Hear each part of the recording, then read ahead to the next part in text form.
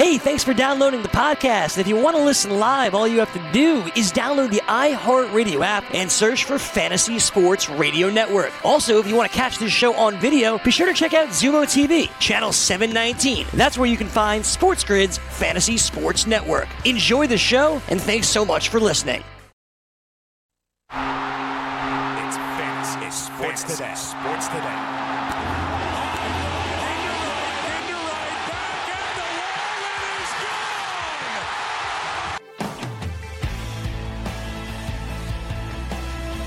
Welcome back to Hour 2 of Fantasy Sports Today, live on the Sports Grid TV network. I am Frank Stamfel, and I am at the FanDuel Sportsbook over at the Meadowlands Racetrack. He is Craig Mish, and you see it in the top corner of your screen right now. He is live from Roger Dean Chevrolet Stadium covering the Marlins and Orioles today.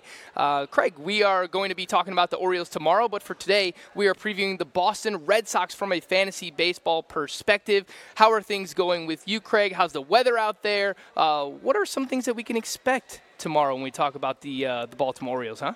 Little sneak peek? Yeah, we're going team by team. We'll go all the way right through opening day on March 26th. And if you do the math, yes, we will run out of time before March 26th. So we're going to have to double up on some teams. But we thought we would get some of the teams in while we have a chance to speak to them and see them. And so throughout the spring, now all the way through opening day, I'll be at the ballpark and interviewing the players that you'll be drafting. And we'll kind of coincide them with some of the team previews that we have, which is really how it's meant to be. But as of now, we got an hour till game time here. The Orioles are taking batting practice, and then of course at 1 o'clock Eastern, we'll check out Miami and Baltimore. But yeah, I've been able to get out here quite a bit, Frank, and see some of the teams and really some of the pitchers is really what I want to pay most attention to. Try to get right behind home plate for some of those pitches. So I'll do the same thing today. We'll have Wade LeBlanc, big fantasy asset today, against Caleb Smith. That's the pitching matchup. Caleb Smith is one of my favorite sleepers, and we spoke about him early when we started doing Fantasy Sports Today together, Craig. So excited to see what you have on Caleb Smith. That is coming up in just about an hour's time. Will be first pitch between the Marlins and the Orioles. All right, when we come back after the news update, I want to talk a little bit about Yordan Alvarez, this Christian Yelich contract extension, and Red Sox player home run props. We'll talk about all of that here on Fantasy Sports Today.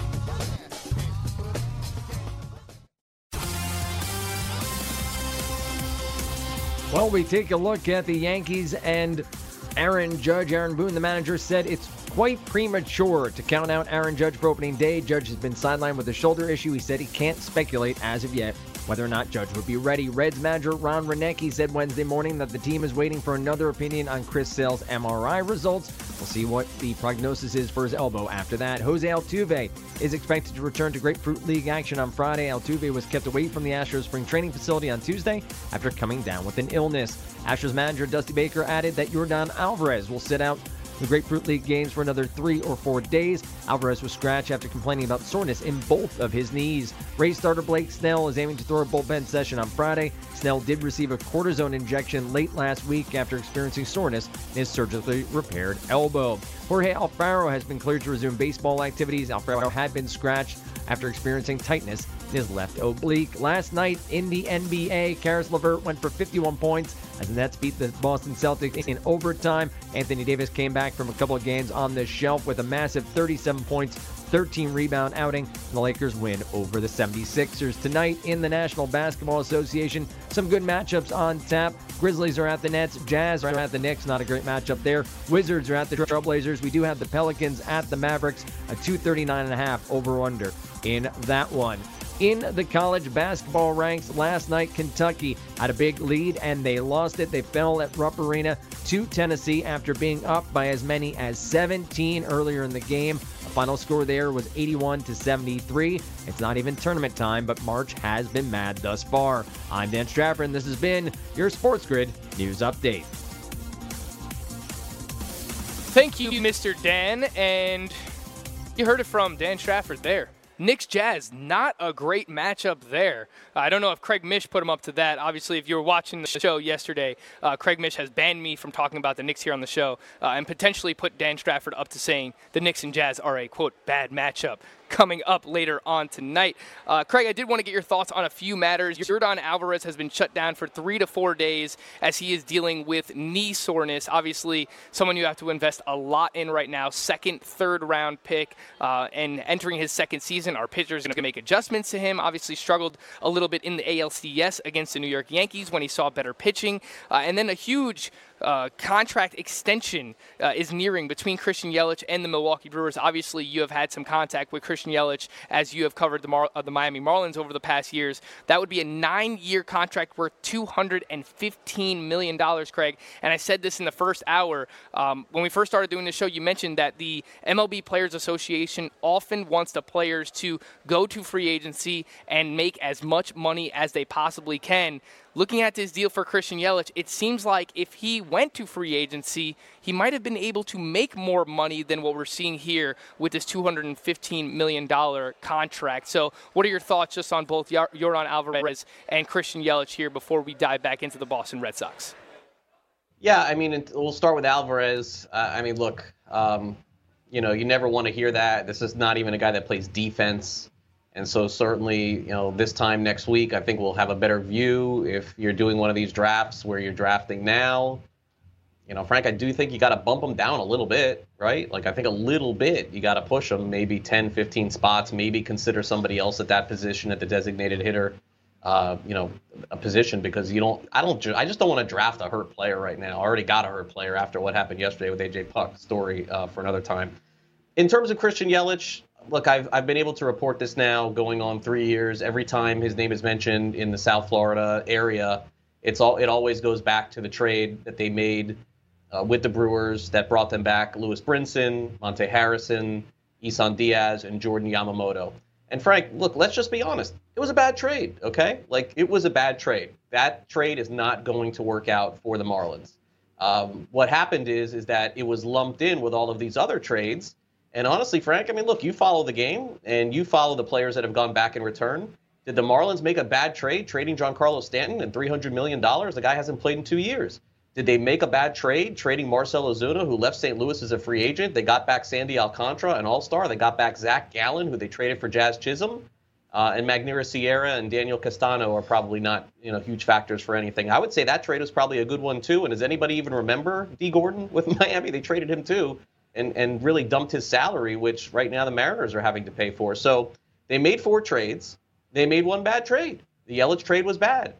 And the reason why it was bad is Yelich is doing the same exact thing in Milwaukee that he did with Miami. He signed a long-term contract extension with the Marlins and was basically locked in for 6 or 7 years, and the Brewers had him on a huge discount. In fact, I would say that based on the money that Christian Yelich has been paid the last 2 years, he's probably the most valuable player in the history of Major League Baseball based on his statistics. And so essentially what the Brewers are doing is rewarding him a little bit for the past, but also paying him for the future. He just wanted out of Miami. He didn't want to play with the Marlins, and he made that clear on many different occasions, both publicly, and the things that were said privately also weren't pretty as well. He's turned his entire career around. He's made himself an offensive force in that park in Milwaukee. Nobody saw that coming, whether it was here or whether it was the Brewers or any other team. Teams thought he would be good. They never thought that he would be an MVP 40 home run type. It simply wasn't there. So not every trade's going to work out in this particular case, even though the Marlins will still defend it and say, Harrison could still end up being good, or Isan Diaz could be good, potentially Yamamoto's a starter. Look, you got to call it what it is.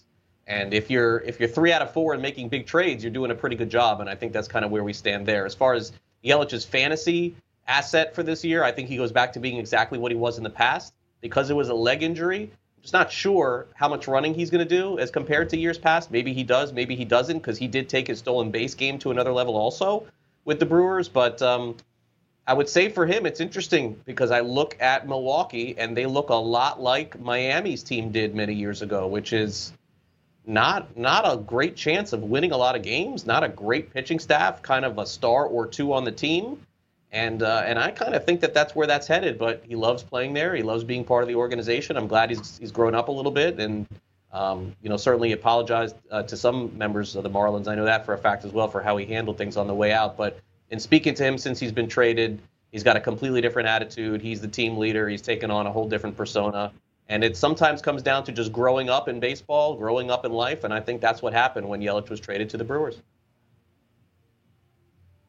Yeah, my exact takeaway was similar to yours, Craig, was that, look, they hit on 3 of 4 trades the Miami Marlins did when trading away big-name players, and I think that you will take that every single time. So, getting out of that Giancarlo Stanton contract, obviously a huge contract, has not played much over the past couple of seasons with the New York Yankees, dealt with a ton of injuries last year, only played about 18 games, was hurt during the postseason last year for the Yankees, and he's hurt now as well. And we don't really know when Giancarlo Stanton is going to be back. So, obviously, once Derek Jeter came in there with the Miami Marlins, it seemed like they had a full-on rebuild coming with that team, and they still have a ton of young prospects that are coming up throughout the system that I know you've had the opportunity to cover. And if you follow Craig on Twitter, @CraigMish, he has a ton of updates daily, basically, on some of these top prospects in the Miami Marlins organization. So that's something that if you're excited about, make sure to go check out Craig on Twitter as well. I do agree with you in terms of Christian Yelich. I mean, should be a top 3 player in fantasy. What will the running look like this upcoming season? Stole 30 bases last year, but did fracture his kneecap. I think that's why you see him consistently going 3rd of the top 3 behind Ronald Acuna and Mike Trout. All right, when we come back from the break, we will continue to break down the Boston Red Sox. We'll go into their win total, which is at 84.5. We're not used to seeing the win total that low for the Red Sox, and we will talk about the best and worst case scenario for them this upcoming season. Again, Craig is out live at spring training for the Marlins Orioles. I am Frank Stanfield. This is Fantasy Sports Today. Don't go anywhere. We're live on the Sports Grid TV network. DailyRoto.com. Learn from the game's best DFS players. We don't just give you premier advice, we play every day.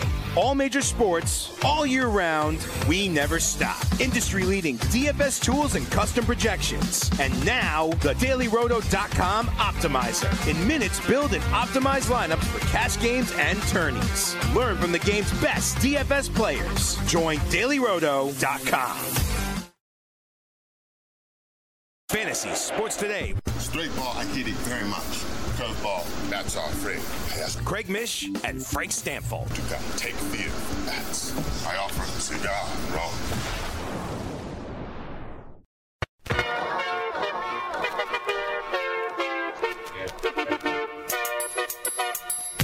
And we're back on Fantasy Sports Today, live on the Sports Grid TV network. I am Frank Stanfield, live from the FanDuel Sportsbook over at the Meadowlands. He is Craig Mish. He is live from Roger Dean Chevrolet Stadium. He is covering the Marlins and Orioles.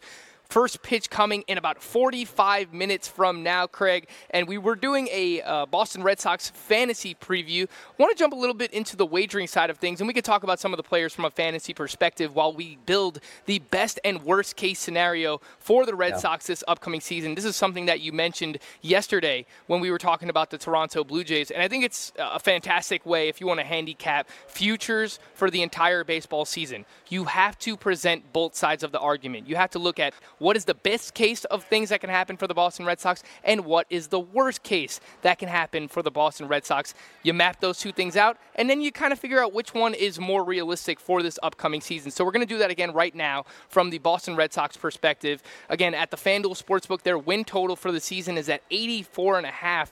It seems like it's been a while since we've seen the win total this low for the Boston Red Sox, Craig. And I'll kick it to you. You'll go lead off here, starting with your best case scenario for the Boston Red Sox here in 2020. What do you got, Craig? Yeah, and I'm glad that you brought up that point about the best and the worst case scenario. And look, we are predominantly a lot of what we cover here on Sports Grid is about wagering. Our show in particular is more on the fantasy side of it.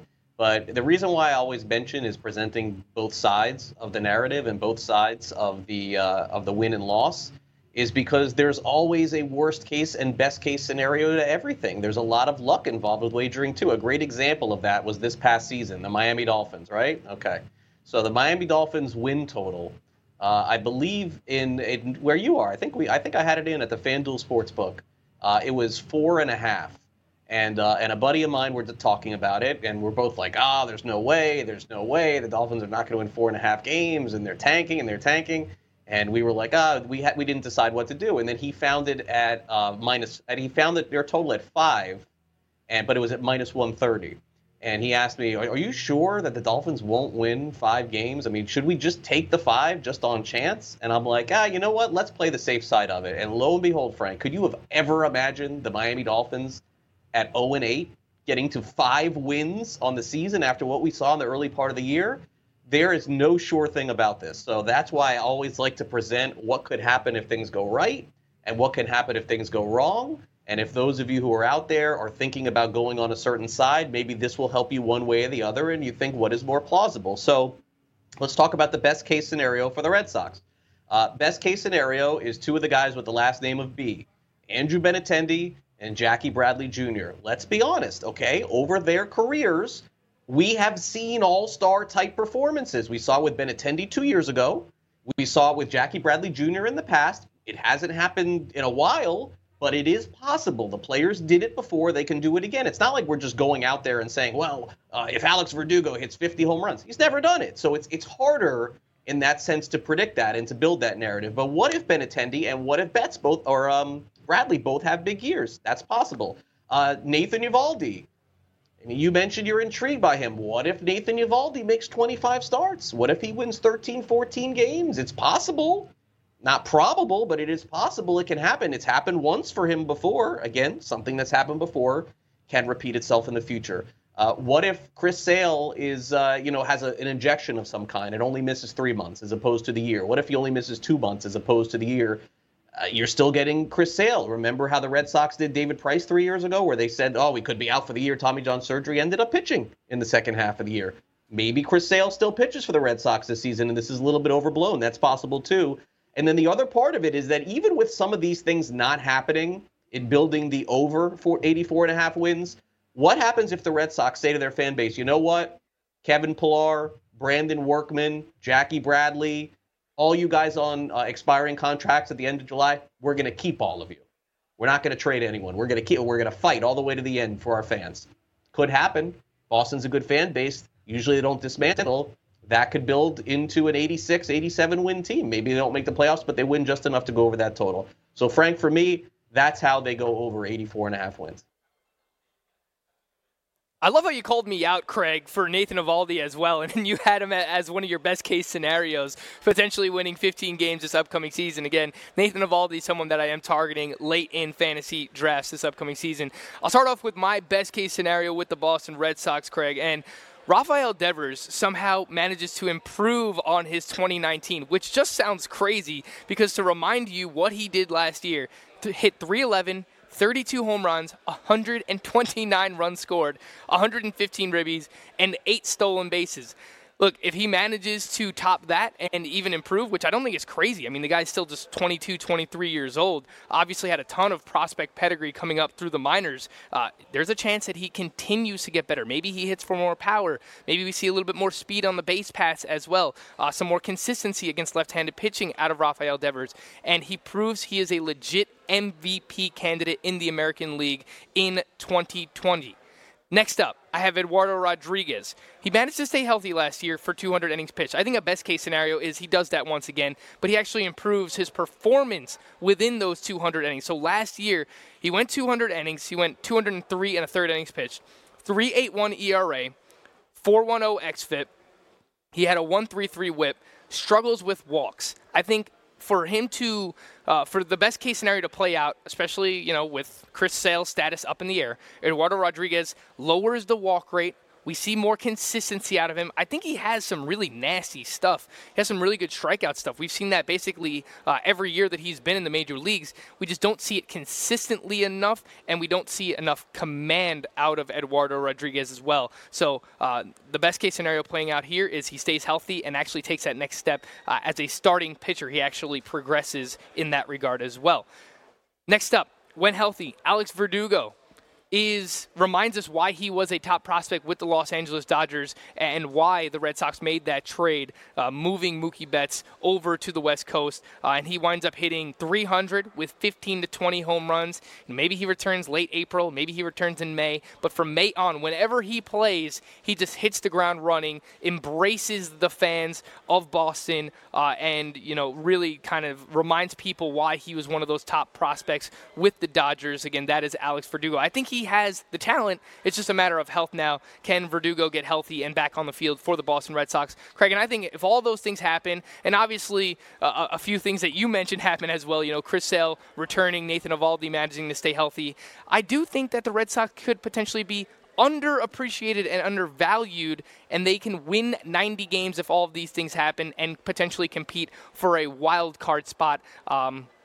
This upcoming season in 2020. I think that is the best case scenario here for the Boston Red Sox. But with the best case, we have to paint the worst case as well, Craig. So I think a lot of that is going to be regarding around Chris Sale. What do you have in painting the worst case scenario for the Boston Red Sox here in 2020? Yeah, I mean, that's real simple. The worst case scenario would be, in the next 48 hours, we find out Chris Sale's having Tommy John surgery and he's out for the year. That would be a terrible scenario that you don't want to see play out, but we got to paint that scenario in. We don't know. When you see Dr. James Andrews, there's probably a better chance than 50% than that would happen. And if the Red Sox want to have him back for 2021, they got to do that surgery now. Like they can't wait a month or two because then they could lose him for all of next year too. Also, worst case scenario, along with Sale, I mean, 2 starting pitchers on this team, Frank, the 4th and 5th starter are going to be guys we've never heard of making 20 starts. They're not gonna win 85 games with pitchers that honestly we've never heard of before because one of them is not going to work out. There's no pedigree, there's no past on any of these guys. Maybe they'll end up signing somebody, but I don't see that being the case. Also, worst case scenario is look, it's a back issue for Alex Verdugo. Who's to say that he plays in May, in June? We don't know. We have no idea. And if he has no impact, this is a mediocre outside of the top 3 or 4 batters on the team. And I don't know that the trade means anything to them this year. It's just simply trying to get value back. And then finally, what happens if they do make trades in July? Then that thing is tanking under 84.5. I mean, they're a sub 500 team if they decide to unload some players. So that's playing the opposite side of it. And I think that just from my perspective, as I close it out, Frank, this is just not a total that I'm interested in right now. There's too much uncertainty. I could make a good case for them going over because they still have some really good players. We don't know sales status. I'm just out on this total completely. But since we're doing our team preview, that's my opinion. Yeah, I think that makes sense. I'm probably not going to be involved in this total as well here, Craig, for the reasons that you mentioned. The Blue Jays are ascending. The Baltimore Orioles are still, going to be the Baltimore Orioles. Maybe, some slight improvements, 60 to 65 wins, but obviously not going to make a lot of noise in the American League East. You have the Yankees, you have the Rays at the top there. So I think the Red Sox are firmly in the middle of the pack here when it comes to the American League East. All right, worst case scenario, I've got to piggyback off what you said about Chris Sale. He doesn't pitch this entire season. And if they wait longer, as you mentioned, then if he has Tommy John surgery, we might not get him back for the start of the 2021 season. That contract that he signed last year I know it's early in that contract, but it's starting to look pretty bad. Maybe should have paid Mookie Betts instead. Boston Red Sox. JD Martinez goes back to missing 40-plus games this upcoming season. I'm crossing my fingers that this doesn't happen because I love the value of JD Martinez from a fantasy perspective going in the 2nd round right now. But it's not something that we can't completely rule out because he has dealt with injuries in the past. In 2016 and 2017, he missed 40-plus games in each of those seasons. So I think that would be part of the worst case is that JD Martinez misses time, and this offense is quite anemic without him.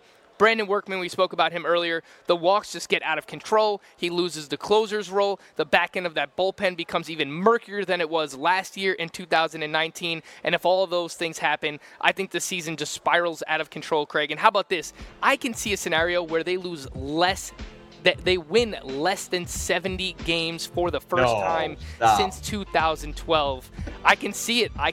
Everything just spiraling out of control for the Boston Red Sox. That is the worst case scenario, but I'm staying away from this win total as well. All right, when we come back, Craig Mish is down in Florida. You know what that means. We have to do Florida Man right here on Fantasy Sports Today on the Sports Grid TV network. Don't go anywhere. We'll have that for you right after this break.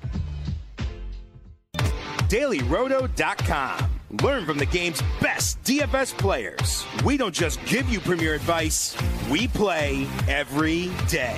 All major sports, all year round, we never stop. Industry-leading DFS tools and custom projections. And now, the DailyRoto.com Optimizer. In minutes, build and optimize lineups for cash games and tourneys. Learn from the game's best DFS players. Join DailyRoto.com.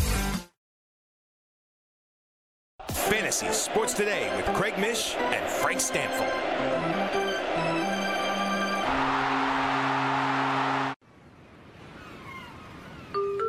And now it's time on Fantasy Sports Today to see what's going on in the Sunshine State with Florida Man.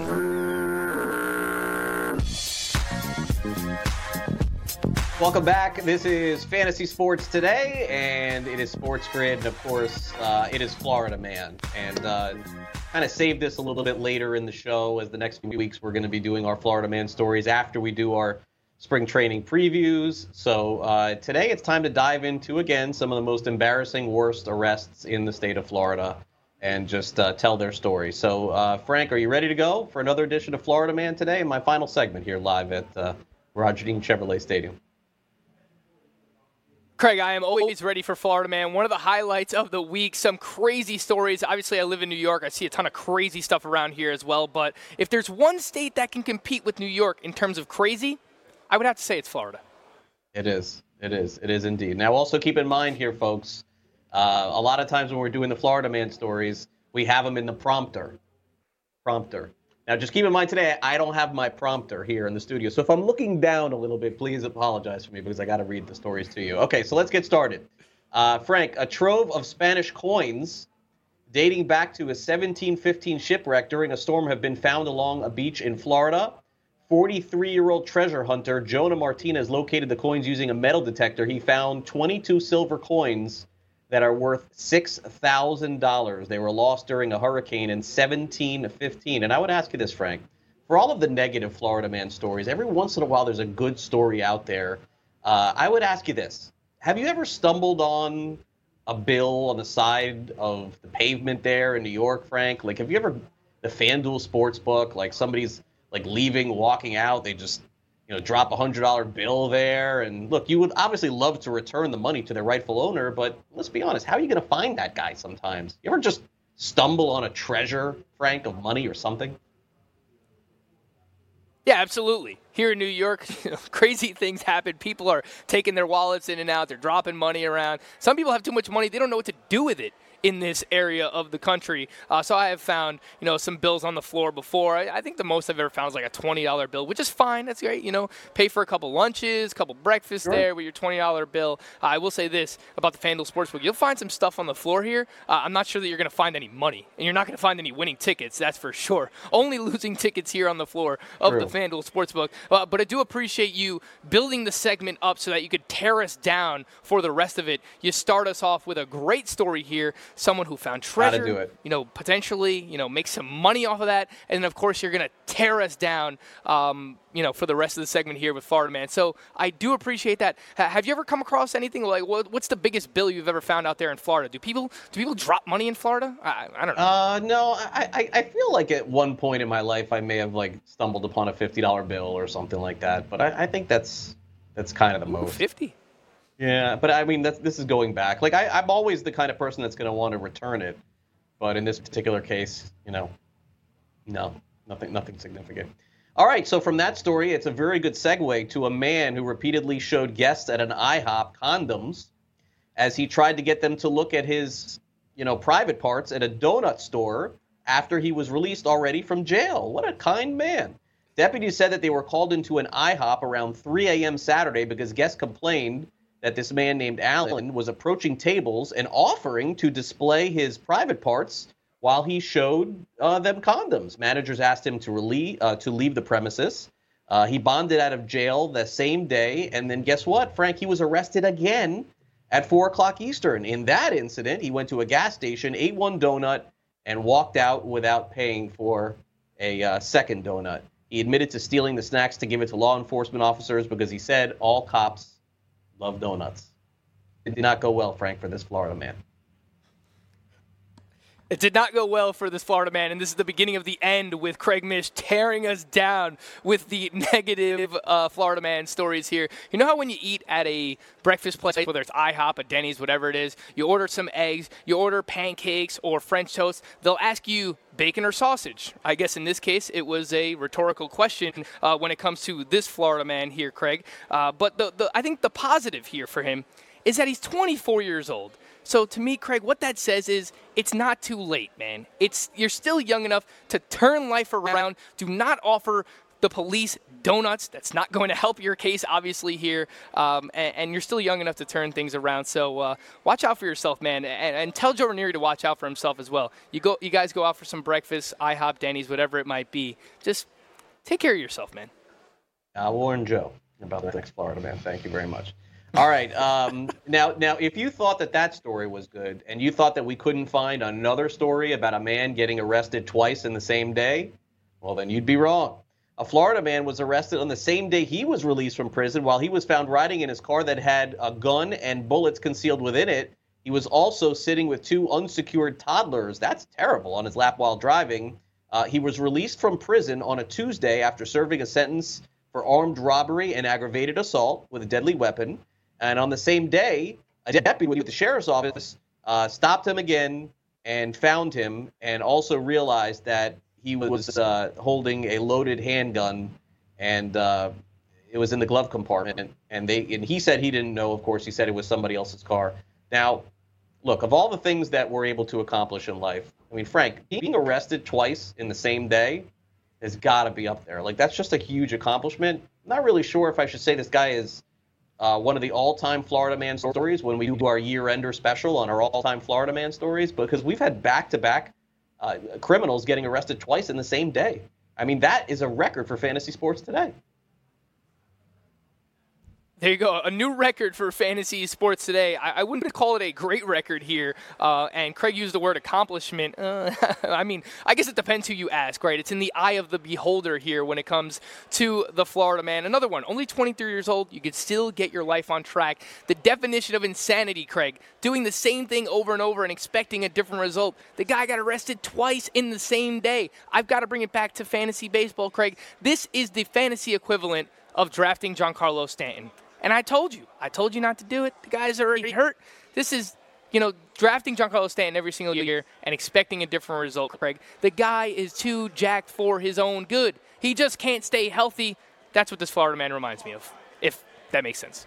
It is. And, this after getting arrested twice in the same day, you move probably from like a 7th to 10th round pick, I think, in fantasy.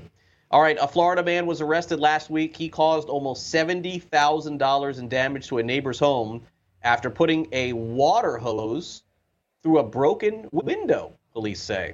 A 37-year-old man of Ocala City, I don't even know where that is in Florida, was detained by deputies by the Marion County Sheriff's Office on February 27th and hit with multiple felony charges related to incidents that took place in 2019.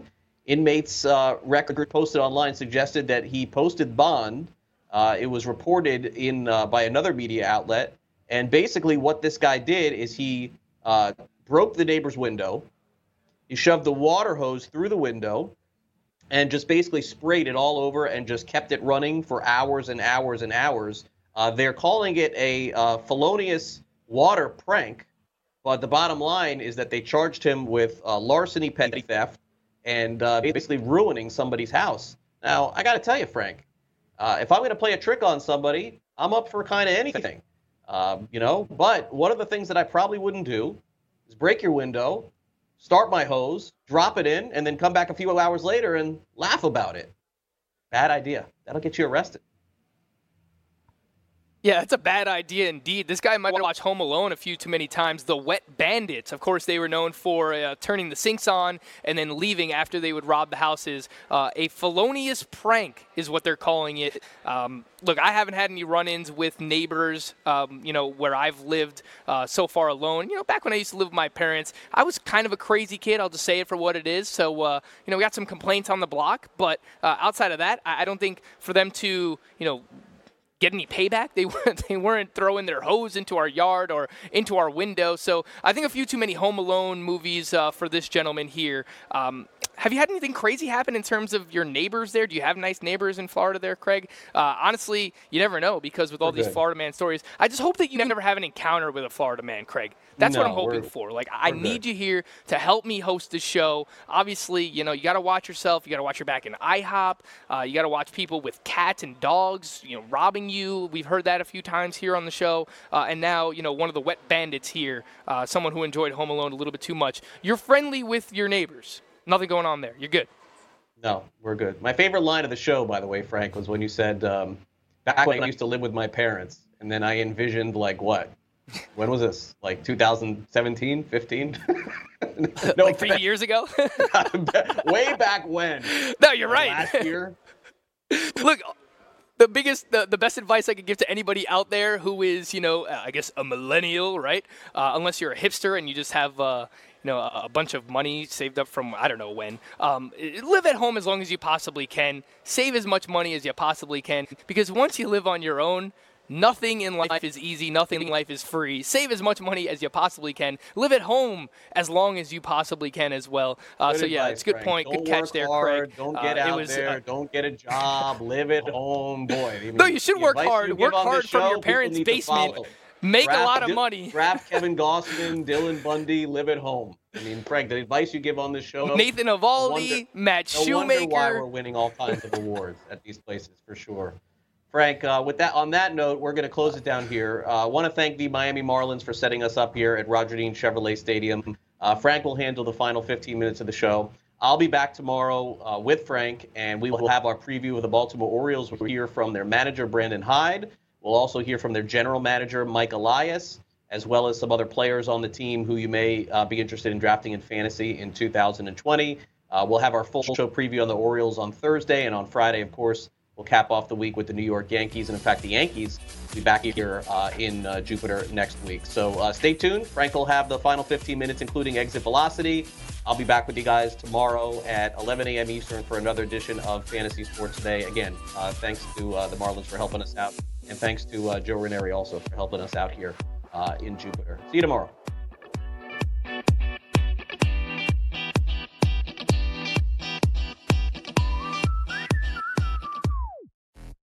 DailyRoto.com. Learn from the game's best DFS players. We don't just give you premier advice, we play every day. All major sports, all year round, we never stop. Industry-leading DFS tools and custom projections. And now, the DailyRoto.com Optimizer. In minutes, build and optimize lineups for cash games and tourneys. Learn from the game's best DFS players. Join DailyRoto.com. Fantasy Sports Today with Craig Mish and Frank Stanfield.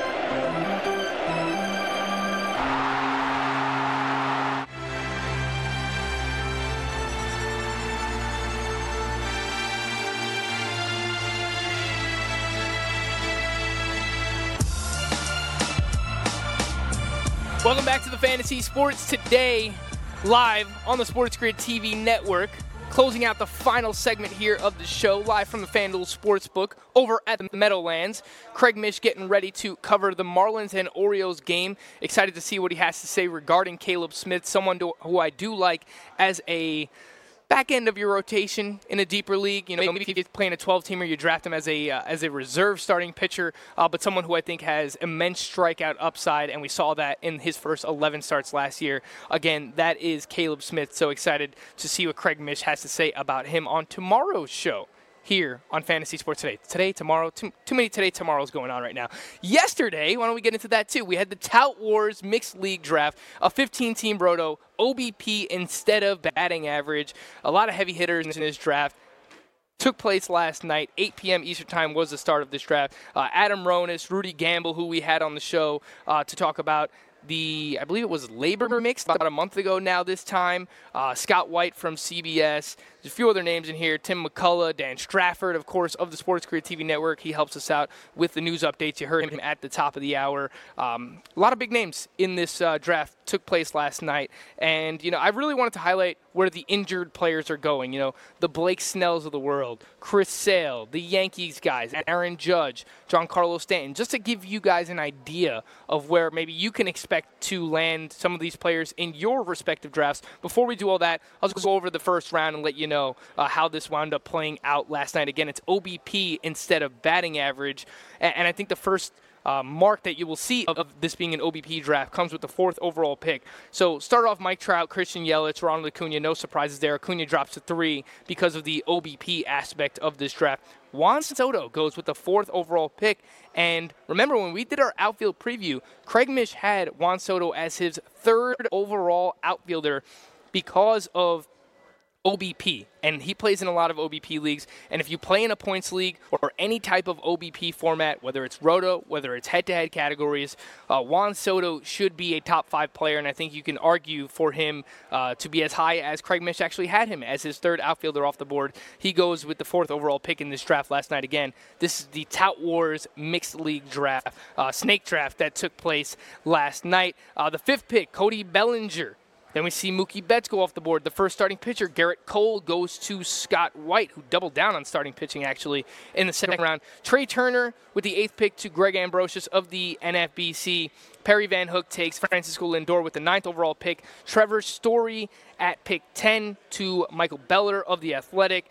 We have Jacob deGrom at pick 11. Nolan Arenado, pick 12 to Tom Kesenick of the NFBC as well. Charlie Weegar, Walker Buehler. He takes Walker Buehler with pick 13. Then we see Justin Verlander and Max Scherzer round out the first round there. Obviously, starting pitching getting pulled up the draft board a little bit, but I don't think anything too surprising there from the first round of the Tout Wars Mixed League draft last night. Let's get into some of these injured players and where they wound up going. Blake Snell was the first name that we can really look at here and try and figure out, all right, he went with the 41st pick in this draft in the 3rd round. Remember, this is a 15-team league, so if you play in a 12-teamer, then Blake Snell potentially falling into the 4th round. But Blake Snell goes 2 picks after Charlie Morton. He goes about 6-7 picks after guys like Clayton Kershaw, Patrick Corbin, Mike Clevenger, all of these pitchers going in the 3rd round. Blake Snell still seems a little bit too early. We don't have enough news yet. Obviously, he's been playing catch the past couple of days. He had the cortisone shot in his elbow, had surgery last year to clean up the elbow. That was Blake Snell. So a little bit concerned, obviously, with, I don't think he's going to be ready for opening day. How much time is he going to miss? The first couple of weeks of the season? It is worth mentioning that he went in the 3rd round to the owner who also selected Jacob deGrom. So they already had that base of pitching stats with deGrom, and then later on in the 3rd round taking Blake Snell, probably still a little bit too early for me. I would probably slot him into that 4th round range, going around players like Aaron Nola and Zach Greinke, in my opinion. Speaking of the 4th round, this is an interesting one. Chris Sale goes off the board at pick 53 in the 4th round to Greg Ambrosius, who started his draft with Trey Turner, Fernando Tatis Jr., and Gleyber Torres in the 4th round, selecting Chris Sale. This is too high, man. This is too high, especially given what we know right now, which is nothing. We don't know anything about Chris Sale. He should not be a 4th round pick, in my opinion. Should go a little bit, not even a little. I think he should go probably 3-4 rounds later than this. Maybe once we get past like the Frankie Montas, Zach Gallen, Max Fried, that hype breakout starting pitcher group. Once we get into the guys who are going to be really good on a per inning basis, but you don't know how many innings they're going to give you. I'm talking about names like Jesus Luzardo, Julio Urias. Maybe around that range, you start to look at a Chris Sale. In the 4th round with pick 53, too early for me when it comes to Chris Sale. A couple of picks before that, we saw Aaron Judge go off the board. And again, it's an OBP league, so Aaron Judge, much better in this format, goes off the board at pick 50 in the 4th round. So if you're playing in a 12-team league, that would work out to an early 5th round pick. And look, from an OBP perspective, I get it. Aaron Judge does get a bump in general, but probably still too early. Goes after guys like Victor Robles, goes after George Springer. We didn't see another outfielder go until the beginning of the 5th round when Tommy Pham, Eloy Jimenez, and Charlie Blackmon. Charlie Blackmon lasted until the middle of the 5th round. The disrespect on Charlie Blackmon this upcoming season is absolutely insane. I don't know why he's going as late as he is, unless people know something I don't. Did he get traded already? I guess there's a chance that he gets traded this upcoming season, but as of now, he's still on the Colorado Rockies. He's going to play half of his games in Coors Field. Why is Charlie Blackmon going in the middle of the 5th round? That doesn't make any sense to me. I think Aaron Judge winds up going a little bit too early, even with the OBP boost here, just because it doesn't seem like he's going to be ready for opening day. He's been going for more testing. The Yankees have been very hush-hush in this situation with Aaron Judge, which scares me. Do they know something that we don't? Are they not telling the media? They haven't handled injuries well the past couple of seasons with all their players. Stanton last year rushed him back. Andujar tried to rush him back. Turns out, he had to have season-ending shoulder surgery. They just haven't done a good job in terms of their training staff, the way that they've handled injuries. Obviously, the next players up, they've done a great job.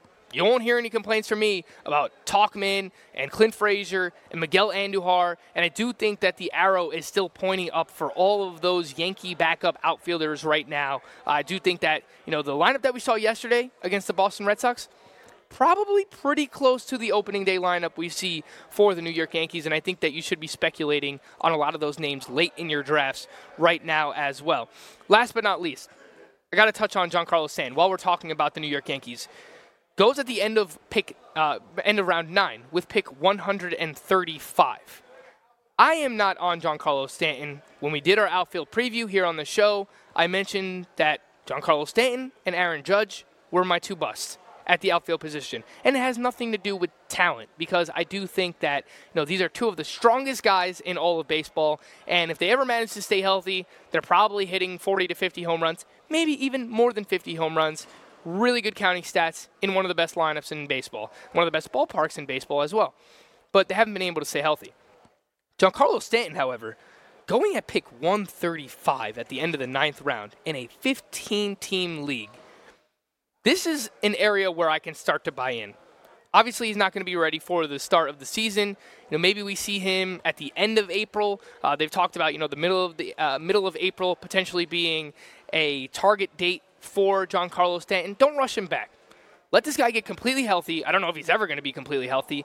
Let him miss the first month or so of the season, late April, early May, whatever it might be. Give him ample time to rest up. Because if we can get, let's say, 120 games the rest of the way of a healthy Giancarlo Stanton, then at pick 135, I can get behind that. Because even in 120 games, Stanton's probably going to hit 30 home runs. Probably going to drive in 80, 90 RBIs. So, just to put that in perspective, some other outfielders that went right after Stanton, Max Kepler, all right, had the breakout season last year, mid-30s in home runs. Is he going to get back there? I think it's fair to be skeptical of Max Kepler. Obviously, leading off against right-handed pitching for one of the best lineups in baseball with the Minnesota Twins is Max Kepler. I think the home runs probably take a little bit of a step back, 28 to 30 home runs. Batting average that won't hurt or help you, maybe 255, 260. Those are probably comparable numbers to what Stanton can give you in 120 games. So, again, putting that in perspective, Franmil Reyes, this is the one. I'm still taking Franmil Reyes over Giancarlo Stanton. I think Franmil Reyes, what we've seen in the spring so far, yesterday hit an absolute moon rocket out to right center field. I think Franmil Reyes, if he stays healthy, he has 40 home runs in the cards there. So I'm not going to take Giancarlo Stanton over Franmil Reyes. But Byron Buxton, the guy has dealt with a ton of injuries himself. Lorenzo Cain dealt with injuries last year. And I like Lorenzo Cain, but if you're just talking about upside at that point, Giancarlo Stanton has more upside than Lorenzo Cain. I think that we can say that consistently. So if we continue to see Giancarlo Stanton go in this range, pick 130, maybe even a little bit later than that, that is a point when I can actually jump in and get excited about Giancarlo Stanton. All right, like we do every day here on the show, we have to end today with a little bit of exit velocity. Or not. Exit velocity. Nice velocity. All right, I got to jump back into this Tout Wars draft. I didn't rip the Chris Sale pick as much as I wanted to because I wanted to save that for right now exit velocity. Tout Wars is a league of experts, or we like to call ourselves analysts, whatever it might be.